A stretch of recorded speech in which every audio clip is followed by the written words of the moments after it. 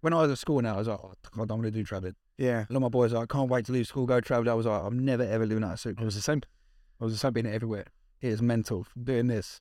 You've been everywhere. I've been so many places. Right. I'm so grateful. Yeah. What was it at school that made you didn't want to travel? Just went into the idea of living out of suitcase, really.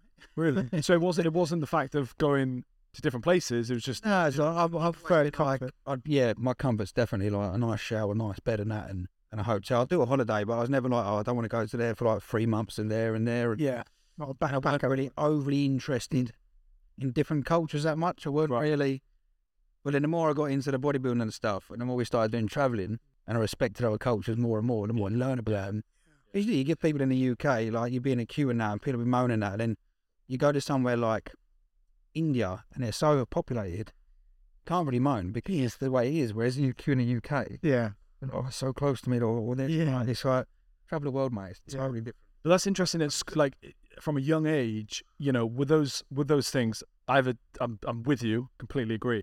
But with those things at a young age, you kind of, first of all, you're young, and secondly, you'd have to go and experience it and go, no, I don't like that. So how did you? What was in your mindset to think, right, that's not something I even want to do or get into, because I know that living out of a suitcase is not good or that. Do you know what I mean? It's like, how did you know it without? It was without actually doing one of our things. Like, it's just that whenever we've been on holiday as families, it was always like you're at a hotel, right? Yeah, comfort. Yeah. Okay. I'm a little bit OCD at home and that as well. Yeah. I'm quite, things are regimented and things are in place, and Yeah. which kind of led on to the bodybuilding, like being regimented Yeah. and structure, which is nice. But yeah, even though I have travelled the world, I've still been in comfort. India must have been interesting because, like, what were you there for? An actual show? Expos, yeah. Okay. So a lot of the bodybuilding stuff, they set up big expos where they're bringing athletes from around the world, so you can meet and greet people and everything. And that was your first trip away somewhere? Because of all the places that you'd have to go to, India, I'd say, is like one of the most. You wouldn't expect. It's just like you either get the completely rich or the very poor, and the divide is mental. And so that must have been like a massive culture shock for you. The first time we went, they took us there, and they put us in this like 7-star hotel, and it was they treat you like gods. It was ridiculous.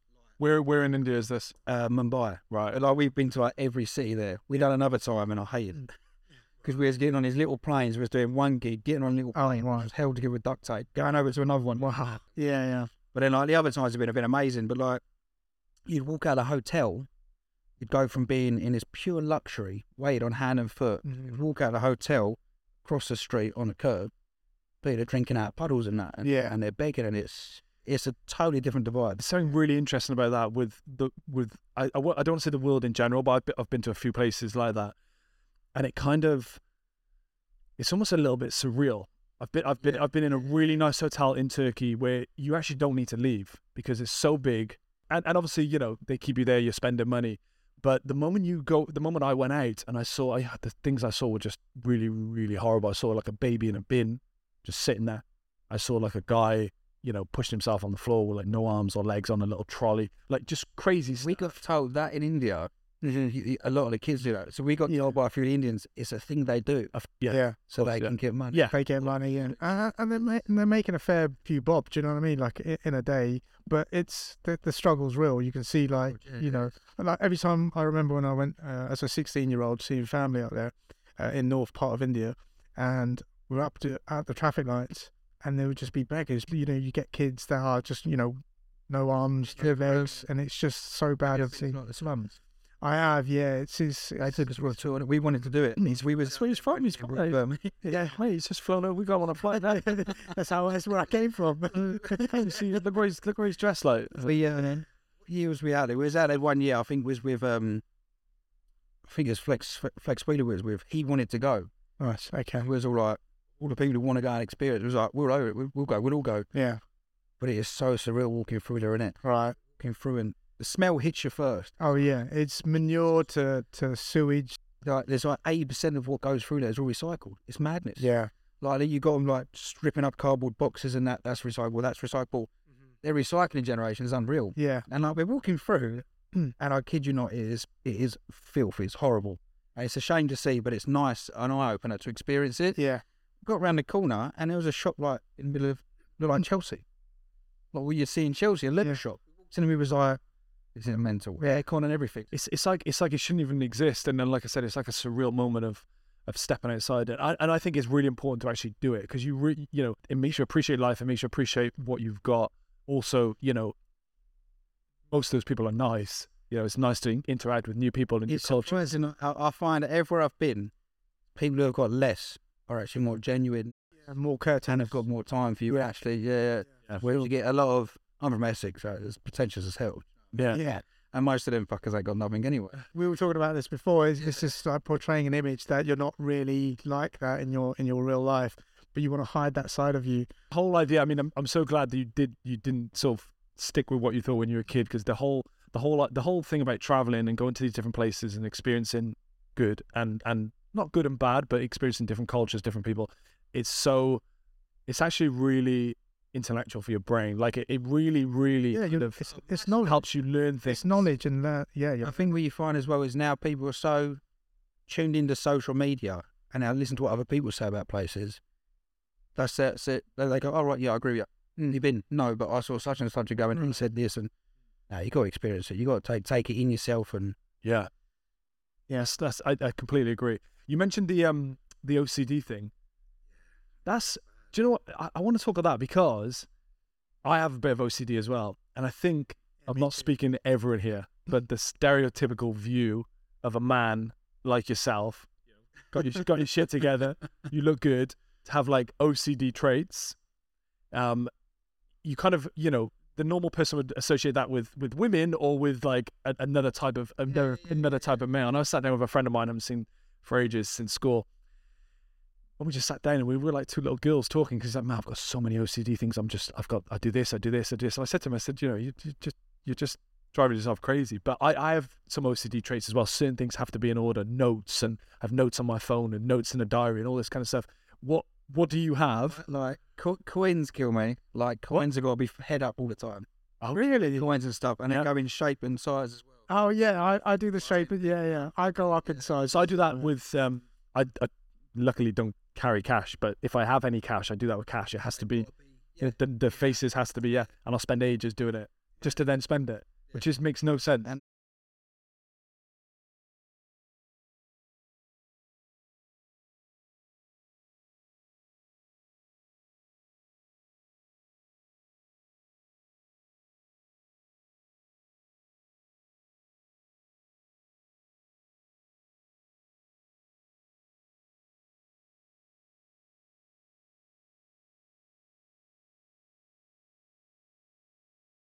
as time went on, I was like, you should compete. And how old were you there then? I was in my 20s. Right, okay. And I was like, you should compete. But I'm like, no. Made Jamie at the time work for Men's Health magazine. Oh, okay. And he was like, we got a competition coming up for a front cover model. You should do it. And all the boys in the gym were like, you're too big. And I was like, no. Lo and behold, did it. It was televised. And I think it was Kirk Miller who beat me. Right. And the guys who said to me, they was like, you're a bit too big. Like, you're looking for like the more average achievable physique. Don't want to wear the thong, I don't want to tan, don't want to wax. I was like, put you in it. This is the day you're going to do it. They kind of prepped me, guided me. Wow, so they kind of just literally pushed you into a choice, man. Wow. And so I did this show, was doing bodybuilding poses at a fitness show. Totally the wrong posing, totally the wrong shorts. Didn't have a spray tan. I thought, I'll have a sunbed, I'll be brown enough, it's fine. So I'd have white on stage and I placed second. No way.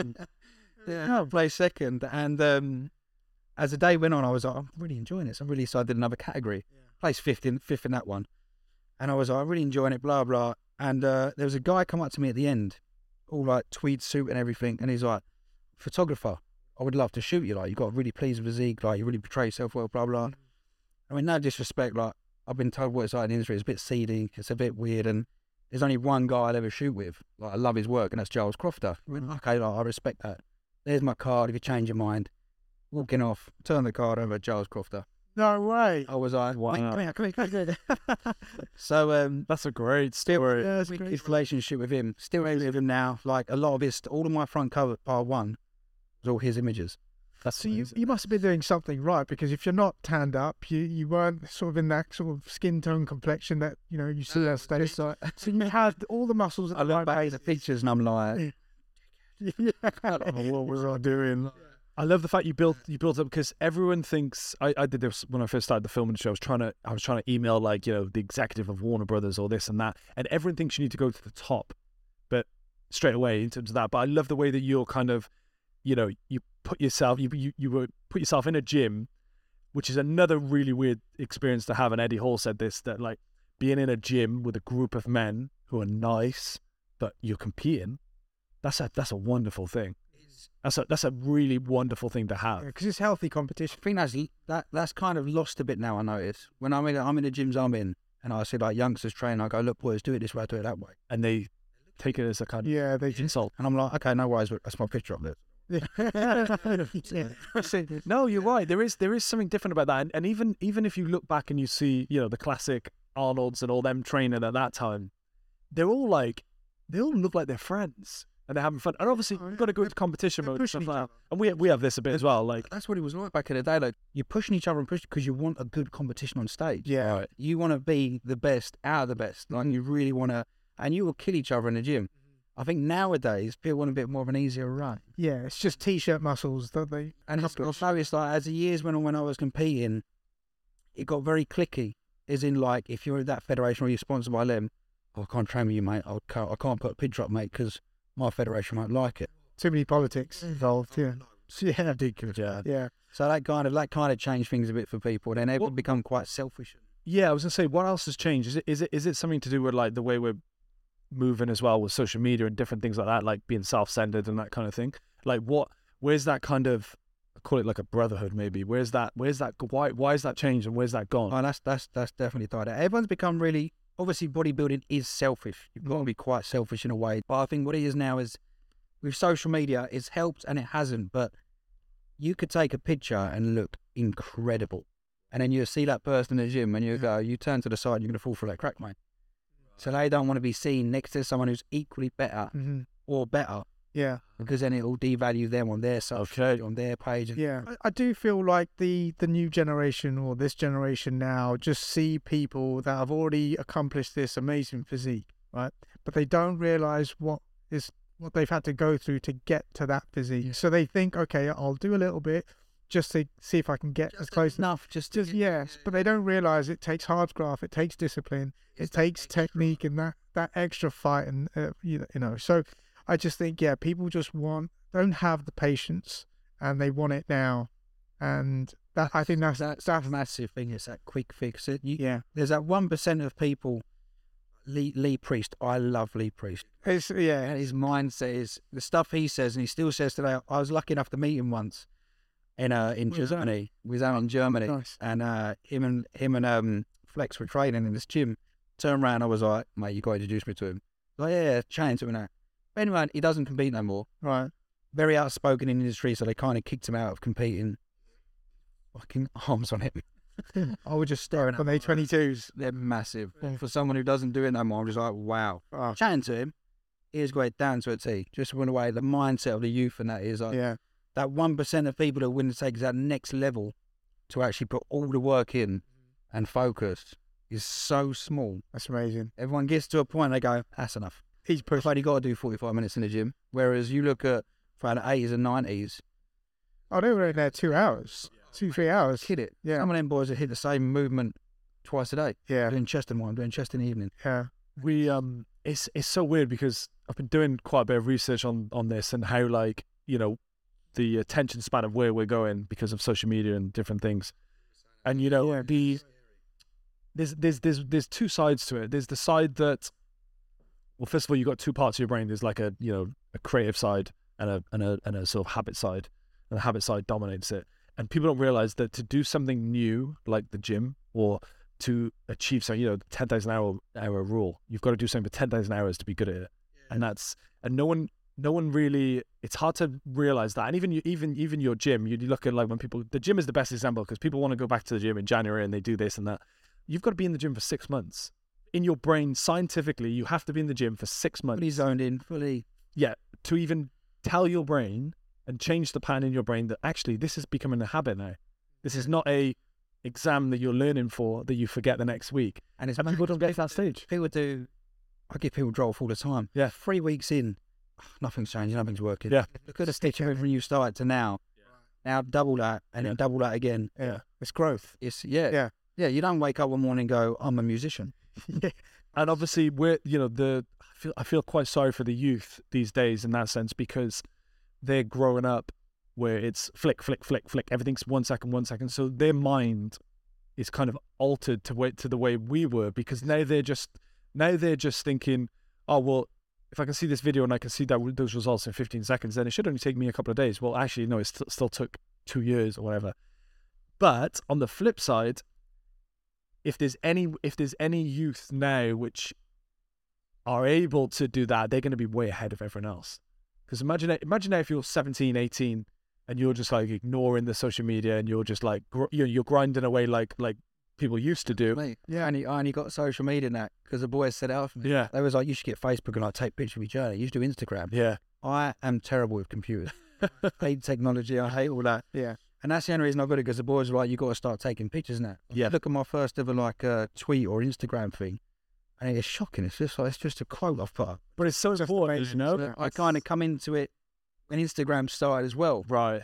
So I kind of that's what we were saying earlier. Yeah. Like, I'm that era where Instagram just started. It was new, so I was still really focused on what I was actually doing and just putting on a picture, not realizing you can monetize from it and stuff like that. Yeah. Yeah. Whereas you got the new generation now, it's boom, social media. You were if you started Instagram at the right time, then you would have been the perfect sort of candidate, because obviously, when Instagram first started, it was people taking pictures. Oh, it was the guinea pig. Yeah. You were the guinea pig, exactly. Or it's women in bikinis and stuff. So that would have been great. I mean, you've got like 1.6 million followers or something crazy. I mean, it's mental. We've had just rode the wave at the right time. Yeah, I think that's what I was saying. Like a lot of guys when we first started and we did it, we've all come up through the industry together. Yeah. We was giving front covers back then. And that was a big thing back then. That was a huge achievement to get a magazine front cover. A lot of us were working for that. Right. You don't get that, man. Yeah. You don't get to travel the world. Like we traveled the world, went to India and that. Yeah. They would actually meeting us, pictures with us, wanting to talk to us. It's harder for a man as well to get on the front cover of a magazine, because you see, there's not much. It's all social. Yeah, it's all social, and there's women that are just people are drawn to because whether it's fashion, culture, whatever it may be. But for a man to get onto a magazine, it's quite difficult, and to be personified as that kind of Greek god type physique, worthy to be on worthy on the front cover, because everyone is then going to aspire to be that, and then you're epitomizing the man of today. Do you know what I mean? And that's changed massively as well, isn't it? Like, yeah. They kind of, without going down that route, is demasculizing stuff as well and defeminizing stuff to a sense where, your front cover models, if you look at them from when I was doing it to the guys now, there's a huge divide. Yeah, changing. Massive. Well, it would make sense, Jay, to put a man on Men's Health magazine, just so you know. I know that, of course. Just so you know. Yeah, of course. But I'm saying, I'm giving the comparison. Tom was tapping me like, how it was was for women. I'm giving the comparison of how easy. I'm giving the comparison of how easy it was for women to get, into modeling and be a certain,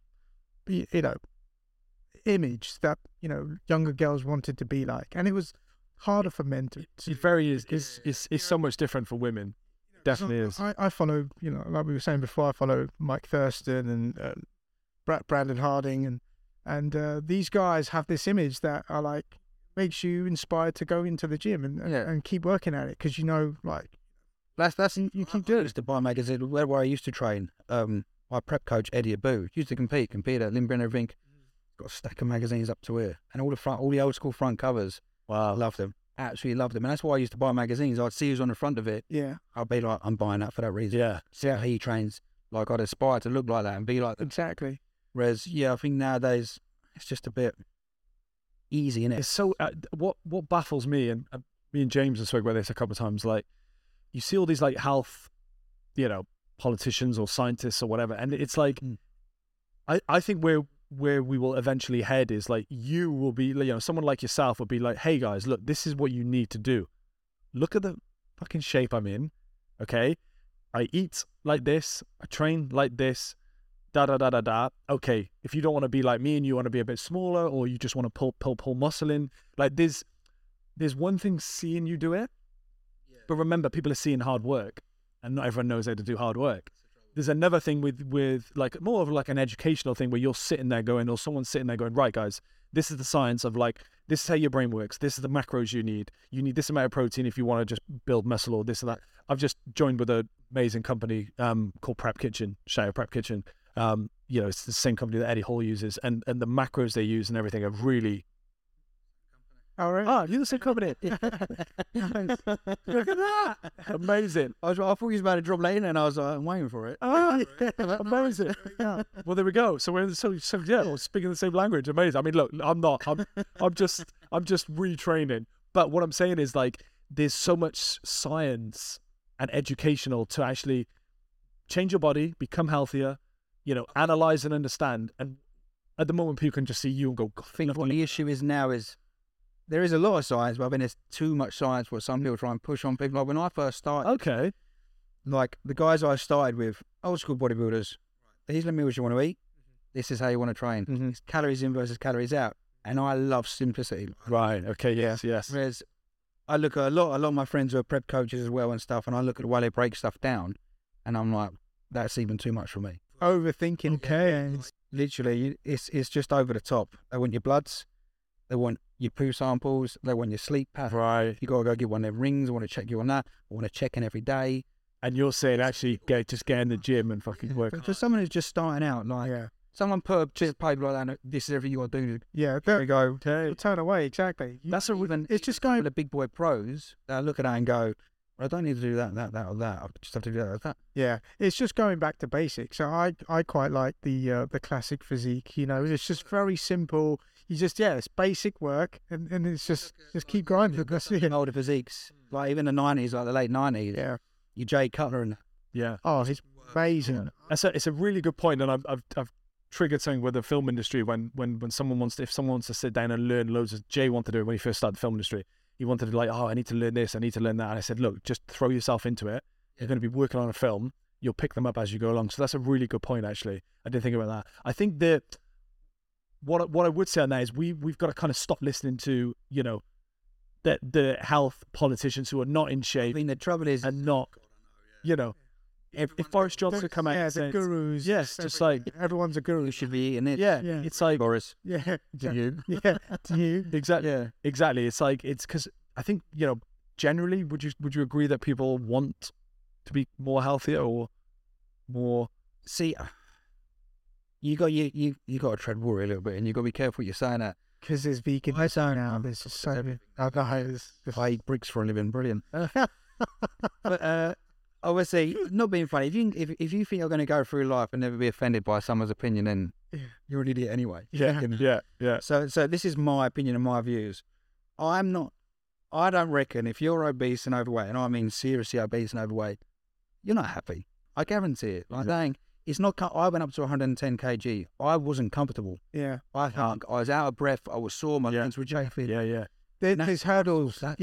That's not fair. You know what I mean? And from my height and my weight, I would be obese. Like you look at the scales, Tom's obese. Yeah. Because of my height and weight, I am. And it limits you to what you can do in everyday life. Like you said, just going on the stairs or, like going to a theme park with your family and your kids and that. So you can't come on. One of your kids can, the other one can't. But can't be nice, man. It's not a nice feeling. We had a guest on recently. Last year.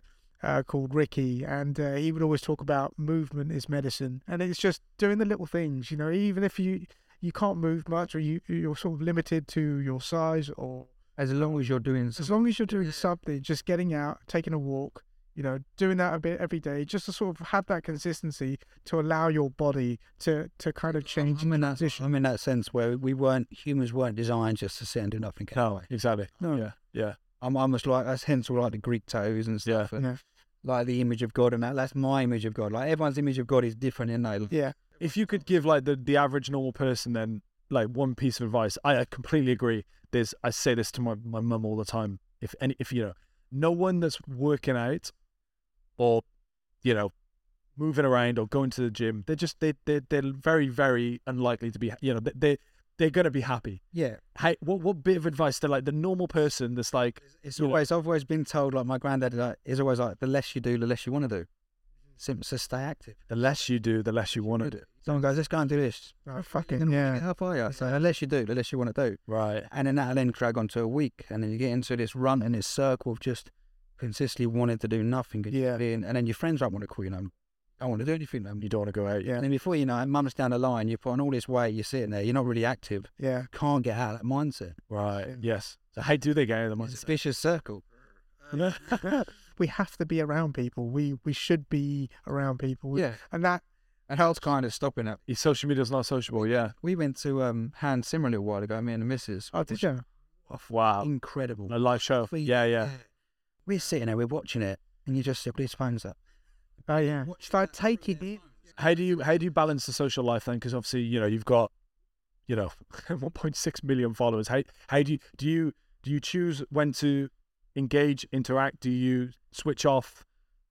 How do you put it into your Used to be schedule? really on it. Like I did get to that point where I'm checking it all the time and looking at that. People would say stuff and it'd trigger me a little bit. Okay, I'll be like, fuck, I'm getting it back. Yeah, I come from a rugby background. I'm a builder. I'm a roofer from Essex. Like, just because I've got that on social media, I've done that, I've got this sponsor, doesn't mean I'm not going to give it back. So like, Yeah, boy.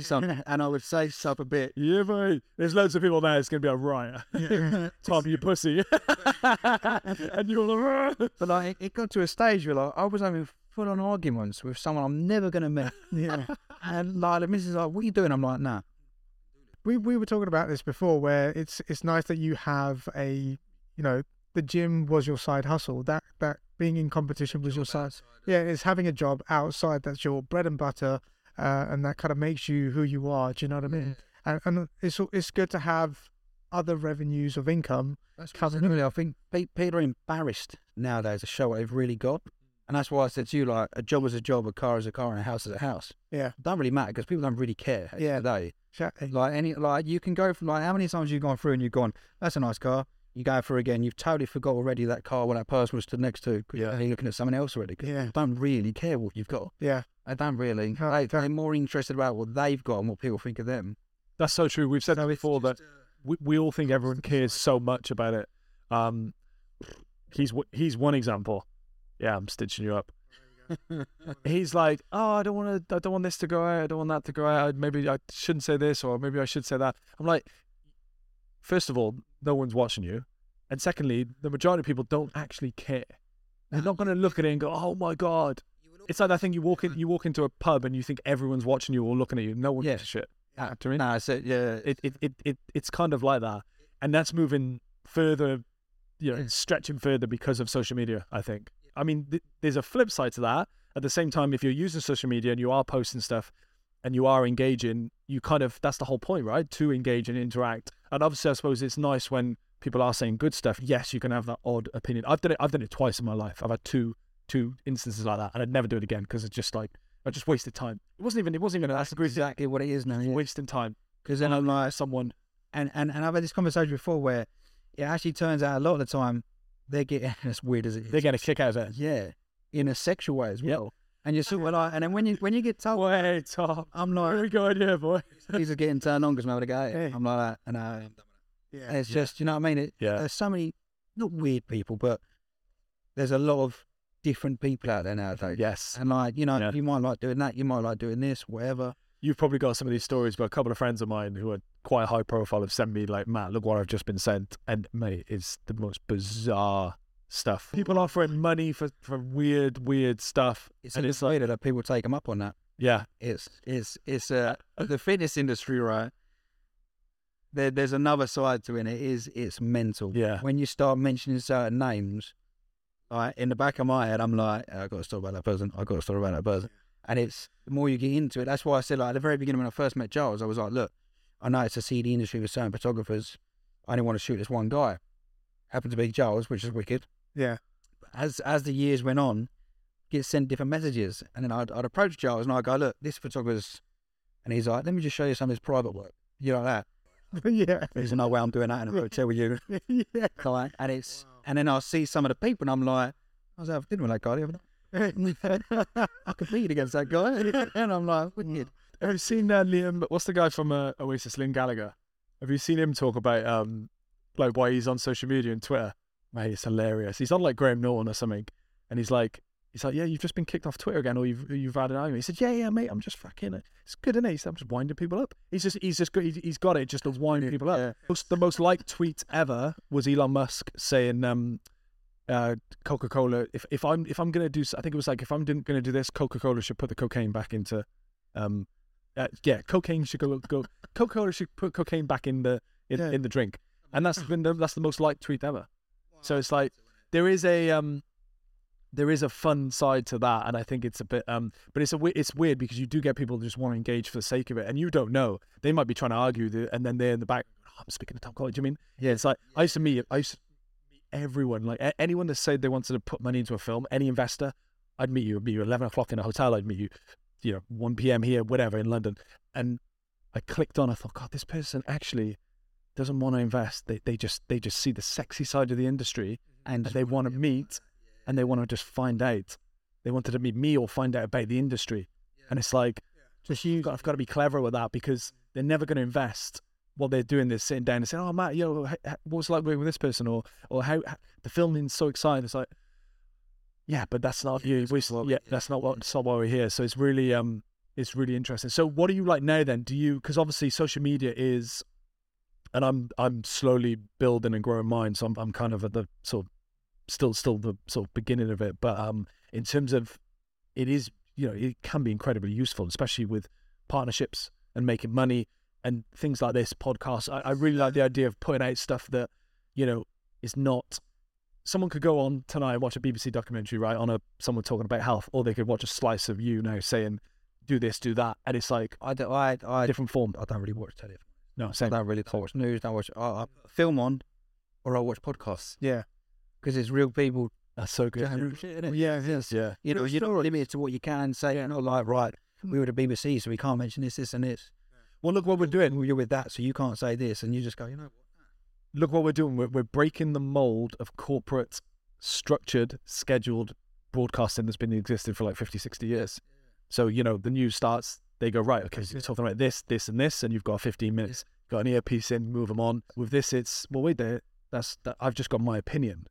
And my opinion, or my, advice on this particular topic, take it as you.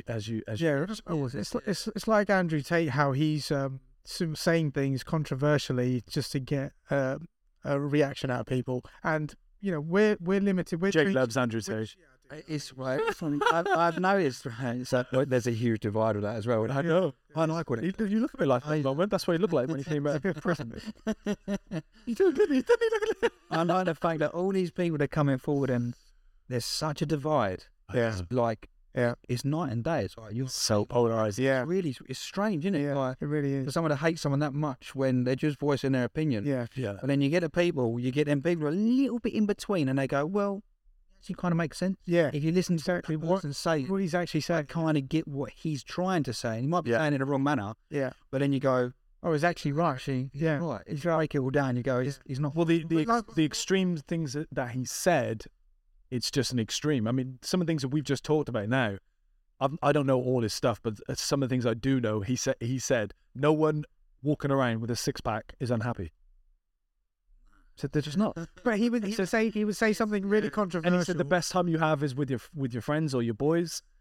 And he says things that like really just go, okay, he's right about that. But there is like, he is very polarizing, and also it's almost like more people seem to like him now as well while he's in prison, because they're feeling sorry for him. Yeah, in a way, it's that I've seen like people, that, I didn't like Andrew Tate before, but he shouldn't be locked up because it's, I like it against his human rights at the moment because they can't prove it. I like a lot of people who don't expect him to like him. Yeah. And it's just what I won't expect. Like my missus, she's like, no, I agree with a lot of stuff. So how many shows have you done, Tom? We lost count. Not lost. I've not been that extreme person that was like 5 a year and stuff like that. I've always. Is that what some people can do? 5 shows a year? But some people are so desperate to get like a pro card and that recognition. Okay.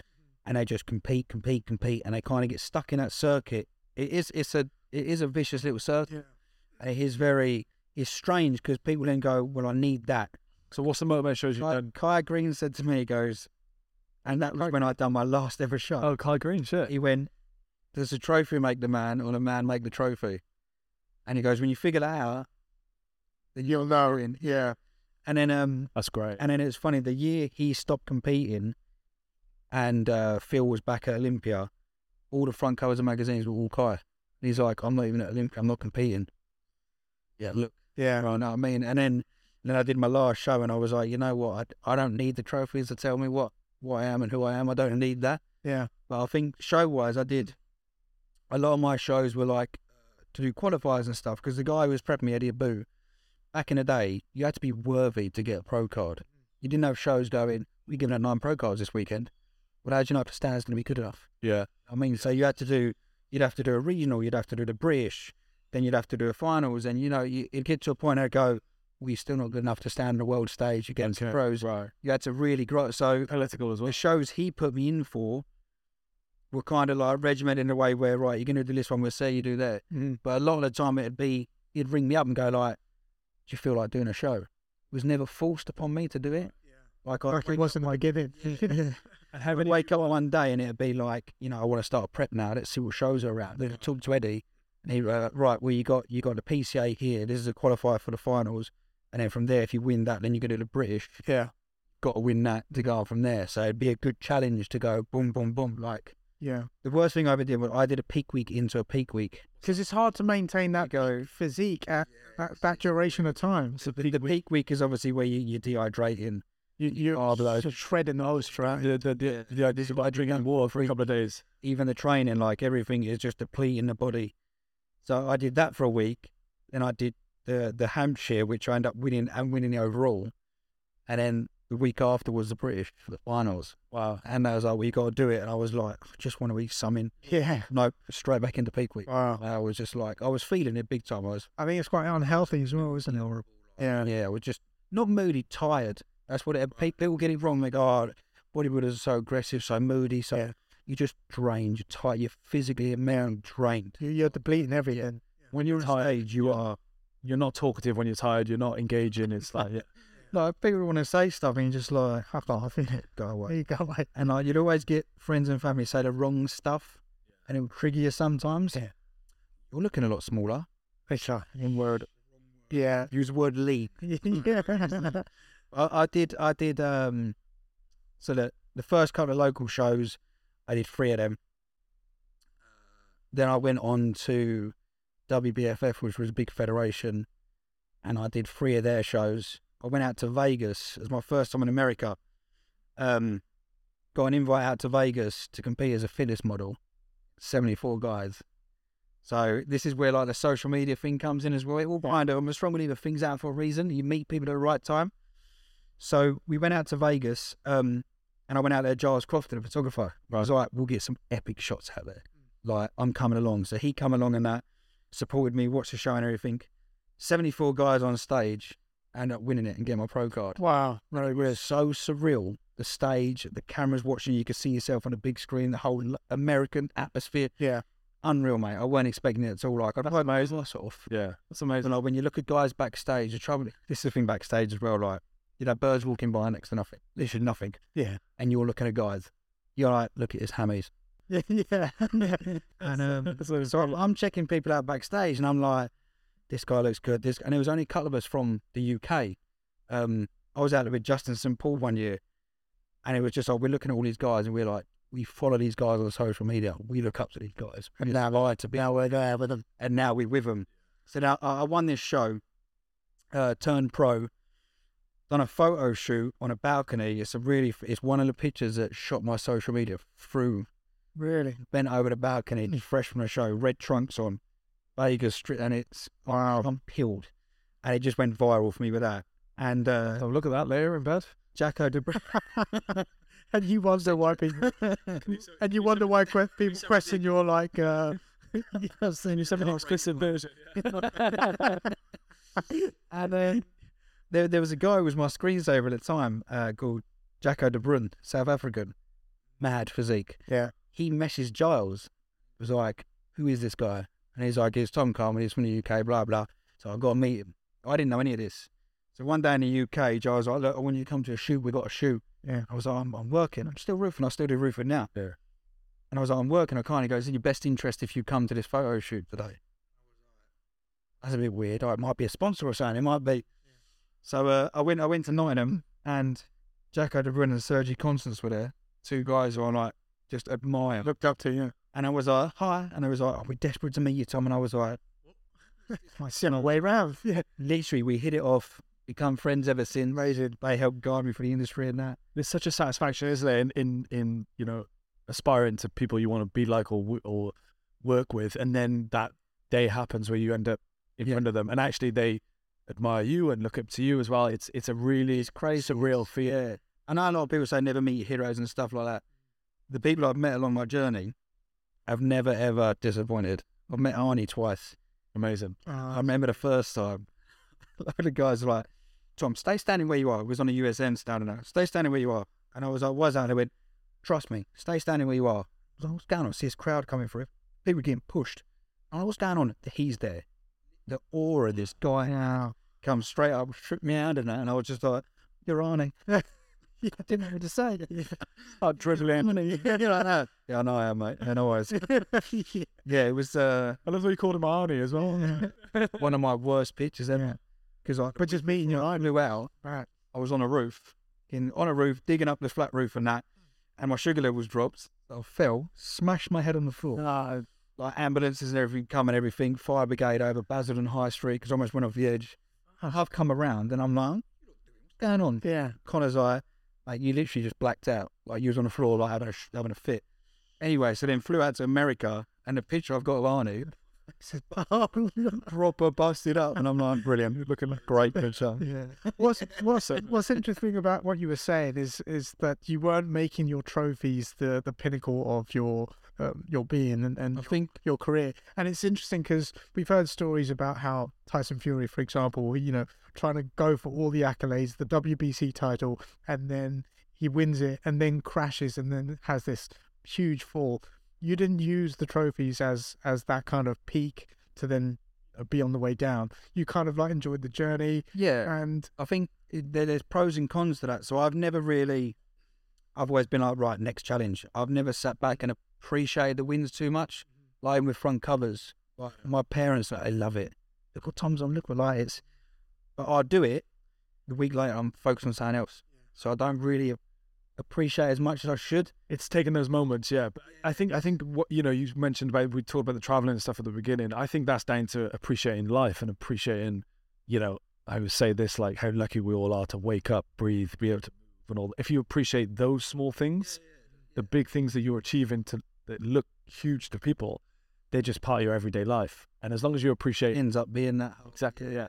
So there's a fine line between taking moments and going, oh my God, I've just been on the front cover, that's amazing, and then going, right, what's on to the next thing? there's always this quote that's always stuck with me. I think it says, "Don't reward the result, reward the journey," or the journey, the reward, something like that. And that kind of sticks with me. And it's just, you've got to be present in the time and just enjoy the moment as you're going. Has it stuck to you long enough to remember the quote? Yeah, there's so many versions. No, there's so many versions of that quote. But like, Yeah. The whole process of anything, you've got to enjoy. Yeah. Exactly. Building a table, whatever it's, you got to enjoy the whole process, the entire journey. I was saying the other day, Appreciate the end result. yes, for sure. when you think of like how many countries there are, how many different people, and how long we're on the planet for, and how long we have to actually enjoy that. Let's say you get to travel and enjoy your life between 20 and 50, whatever. It's like no time at all. Like no time. It's not, no, look at COVID thing. 2 years, that flew by. Yeah. Well, You know what I mean? Quick, wasted. and you just went, whoop, gone, game over. I don't think a lot of people have taken that in consideration even. No. Not a lot of people realised how quick that went. Yeah. That was 2 years. That went by. That's a lot. Big changes happen in 2 years. 10, 15 years. That flies by. Yeah. When you're younger, obviously, it doesn't, does it, when you're a kid? Yeah. I feel like you're at school forever, didn't you? Yeah. I can't wait to get out of school. Yeah. I wish I was back at school. I know, yeah. No, you wish that. How many shows have you won then in total? Quite a few. The fact that you're thinking that's crazy. Yes, I sometimes hate amazing. talking about it Yeah. because it comes across a little bit big-headed and a bit like egotistical, doesn't it? Like I get a little bit. I'm not like that, so I'm kind of like, You're not showing off. yeah. You don't want to show off. I've never placed lower than third at any show. Wow. Every other show has been second or first. Wow. That's amazing. That's incredible. Mate, don't. I was gonna say, don't worry about coming. You don't come across at all. For someone that's like, no, but you've got your shit together. You look great. You don't come across as arrogant at all. So don't worry about that. I think keen to know what your weaknesses are. Like, if you would say, like, if you had to go back to the drawing board and do things differently, what would you change to kind of improve on your weaknesses? Because only you would know. Do you know what I mean? It's kind of I give myself a hard time with everything. Okay. I always building. I'm a nightmare because obviously I still do building that as well, and I will literally rip work up and do it again. wow. Like mainly because of the OCD as well. Yeah. I had OCD and that, but it's like I don't give myself enough praises. Right. Like, and even taking compliments, I'm a little bit like, Yes. you know what I mean? Yeah. So yeah, that's probably a weakness as well, because sometimes, like you said, you have got to take it. If you took it the other way, what would happen? That's the issue. Like, would you then become that little person? That person is a bit like, I'm fucking nice. Yeah. I've done that. Yeah, like it's a thin line, isn't it? Yeah. Arrogance and confidence. Exactly. Yeah. It's having that humility and also just being humble in having that praise, I suppose. Yeah. Yeah, but I wouldn't change anything what's led me to this point. People I've met, everyone I've met and done in my entire journey is all interlinked. Yeah. Like, it's really weird. Like I said about when I was at school, obviously I did my A levels a year early. I've gone back to doing a bit of theatre and acting now, but it's even on stage, you're performing a play, a theme. Like my posing, I don't know if you see my posing now, it's quite theatrical. It's quite, quite like to perform that on stage. I don't get scared or nervous. I enjoy it doing that. So that's kind of from school to now, that's always been there. Then when I went to college, I did interior and exterior design and construction. That's what I do. And then obviously I started a fitness brand when I did fashion. Nice. As you do. And from that's come back around, because from doing the competing, I started a clothing line. So everything's kind of interlinked. It's crazy about realizing it. Yeah, without realizing it. And it's bizarre how those things can come around and come back to you and help you out as well. And meeting people at certain times of your life. Yeah. Like it's like really trajectory. Jacko De Bruyne, like never in a million years where I thought he'd want to be a friend or I'd ever meet him. And at that point when I did meet him, it gave me that kick up the arse to then go, you know what? This is something. He appreciates me and my physique. I can get to his level. So I now want to do that show. Yeah. But then it kind of propelled you forward. Yeah. Yeah. What's next for you? What do you think? What's something that you maybe have got in the pipeline, or something you haven't that you go, right, I've got all these different skills and attributes now in these areas, and I want to set up this? Or is there any, like, because you seem the type of person that's, if you achieve something, you're not going to stop. You're going to keep going, and you're thriving off you thrive off work. I've got a list. Right. A list of stuff I want to do. Right. Companies, inventions, a lot. I've got so much. I started a company in lockdown, the Accent Fit. Yeah. I started that in lockdown. There's another 2 companies off the back of that I've started within the construction and building. I want to get back into the acting stuff as well. I've just applied for something else what's going to be on TV soon, which is obviously can't say again. Where obviously I'm still working full time all the time. Like, I'm not embarrassed to say that I'm a builder. Yeah. Learn a trade and a skill. You can travel the world, do whatever you want, and you'll always have that skill, and you can take it with you. Yeah. When he first said that, I was like, "It's not." He's like, now it all makes sense, mate. That's so all these things and still go back and do. Yeah, that's so humble. Even the fact that you're the way you're saying that. I mean, from the outset, you've got a huge fan base on social media. You've won all these shows. You look great. You've traveled the world, and you're like, and I'm a builder, and I love it. And it's like, most people, if you don't want me saying, most people probably wouldn't even admit that. It's like, it's crazy. We would say, like, people are almost a little bit embarrassed in this day and age to admit they work. Yeah. They've got a real job. Yeah. Like, yeah. Not being, everyone's got bills to pay. I've got bills to pay. Yeah. Like, it is what it is. But like, I genuinely enjoy doing what I do. Yeah. I love building. I think that's really inspiring, because there's a polarization between, like, okay, someone's go, I got to do this to get really rich, or I got to do this to become super famous, for example. When look at it, obviously you don't know your life set day to day, but look at your life set in terms of what you just mentioned. But wait there, you've got almost the best of both in a weird way. Kind of doing everything. It's not about doing it. Yeah, it's not so much you're doing everything, but you could you could go online tomorrow and post a picture and it get, you know, stupid amount of views, It does. and then you're going off to work and lift it and lift it. And do you mean it's like that's crazy? I've trained with a lot of boxers back home in Wales, and you know they're professional boxers, and some of them have the potential to be world champions. So I'm looking at them going, got like crazy potential, and they're like, yeah, I've just finished work, I've just been on the building site, well, I've just been this, I've been that, and it's like, what I've noticed in bodybuilding is the guys who end up being like serious bodybuilders, incredible physiques, have kind of all come back from a working background. They've all had full-time jobs in construction or an actual. Ronnie Cohn was a police officer. Yeah, and Terry was in the building trade. A lot of these guys have had that background where they know, you know what, I've got to work. Yeah, they appreciate that mindset and that focus. And it becomes a hobby and something you enjoy at the same time. So it's healthy to have. You can juggle it. Like a lot of people, I don't know how you can do that. You can't. You can. Yeah. Like, I'm a nightmare sometimes. I'm like, I ain't got time. You have. Everyone's got time. Yeah. How you. Yeah. I was speaking to a friend of mine the other day, a girl, and she said, what are you doing? I said, well, I'm watching a film. I'm doing a bit of writing as well. And I'm updating my notes. And she was like, oh, she said something funny. She's like, oh, men can multitask. You're one of the men that can multitask or something. And I was just like, yeah, so I do that all the time. I was always updating stuff, always doing stuff. So I think it's always good to have your hand in quite a few different things. As long as you're focusing, in this day and age, I think you need to have your fingers in a lot of pies. 100%. And I find it funny when you see these TikToks and I only run up to a sports car and that. What do you do for a living, man? Oh, yeah. Go wise out a window.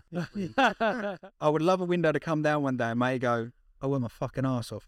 Yeah. It's done. Yeah. As simple as that. Doesn't matter what I do. You want it, you work for it. Yeah, 100%. Yeah, that's how I've been brought up in the sense that, like, if I've ever wanted something from my parents, and I go and work for it. Yeah. My first job was, I was 13. I was a porter, a bellboy at a hotel, running luggage to their room and that. That was my first job. And then when I was at college and that, I was in Sainsbury's, behind the old deli counter, carving up meat and that. And I've worked in some strange places. I've never hated any of my jobs. I've always enjoyed them. But it's led you to this. So you've got a real passion for work. Yeah. In general, like work ethic. And if I'm going to do it, I'm going to do it. Yeah. It's not like, okay, if I've got to do this crappy job, I'm not just going to do it for money. I'm going to actually put my effort into it and time into it.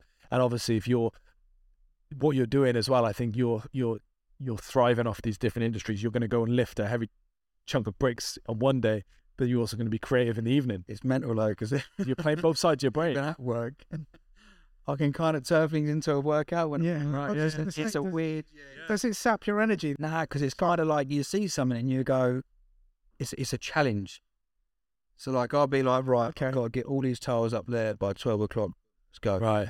And I'm zoned in. Yeah. And if I lift them in the right way, I'm actually getting a bit of work. Yeah. It becomes it. And what's also a thing as well is obviously there's a lot of youngsters on site nowadays. I'm also like, everyone will lift more than you. Making that fun makes time go by. Time go quicker. Second you get stuck in with anything, that's it. Boom, done. You got more time to do something else. Yeah. Oh man, that's great. Thank you so much, man, for coming on. It's been great. It's been great talking to you. Come back. We'll chat some more. Yeah. And you seem like a real. You seem like a real man that just gets on with stuff and just doesn't like. Yeah. No, a real friend. No, but you just seem like. I know it sounds stupid to say that because it shouldn't be. It should just be the norm. But a real man that just gets on with stuff and you're enjoying it. You say it should be the norm. It's such a strange society nowadays. It's weird to see a man. Yeah. It's lost. Yeah. It's like we went out to Park Row. Went to that Batman. Okay. Yes. Yeah. And we were sat on a train. And I'm not being judgmental or anything. Like, each to their own, I really couldn't care less. But I was sitting there, and I was looking up and down the train, and I was like, I'm the only man. Up on it. I clearly see that I go to the gym. I'm a builder. I'm, a little bit scruffy, whatever. Like, but everyone else was a little bit too like cared about what they was wearing and even how they was sitting, and other people were looking at them. Just sit down. I'm like that. Yeah. Have you seen that picture that everyone started posting recently where it's like, monkey, caveman, man, and then it's a picture of Sam Smith and it's the guy in that outfit and it's the guy turning back and saying, it says, turn around, we fucked up. Yeah. And it's like, there's something quite like meaningful in that and like, wow, okay, where we go? That's quite a powerful message. Yeah. It's quite Do you see that now another 5 years? What's going to happen? Yeah. All these people who there's a lot of topics that we could go into here, because it could be upsets. You can so many things. Exactly. We'll save it. We'll save it. We'll save it for the next one. Yeah. But, upset to but it's cool that you want to get into acting, and we're obviously in the industry, so we've got a whole list of people that we want to work. Well, man, the people we're meeting through this podcast and working with, and even finding out, I've sat down with like people for 2 hours and then not find out later, oh, they're interested in acting, all this and that. It's such a good experience for us to meet these people. We've been up and trained with Eddie Hall, and Martin's become a good friend, and quite a few of the boxers. The thing is one of them things. It's in platforms where you kind of start sieving through the shit almost. Yeah, the real and people. Yeah, people who then turn around, because some people will look at you and they'll go, I'm not going to waste my time now. Yeah, it's weird. Yeah, just want to chat. Everyone should get along. Do you know what the people? But it's what people think they're going to get out of it. People that are saying yes to coming on are the people that have done just a tiny bit on us and gone, oh yeah, they look like nice guys. We'll go and chat with them. We've had small guests. I've reached out to small guests, and they've gone, oh no, you're not the right demographic, or you're not this. And I'm like, you're tiny. Sorry, like you're just someone that we want to challenge for a different conversation. People they're here. Yeah. In fact, they're really not. Everyone's human. Everyone's normal. And it's like, it's crazy. It's just the beauty of just having a conversation, and it's touching on those topics that people want to hear. And people are scared, aren't they? They're afraid to say something just in case they get that backlash of. It is what it is. There we go, Joe. Please have good advice. I mean, I use that. All right, amazing. Tom Coleman, thank you so much, man. It's been a pleasure.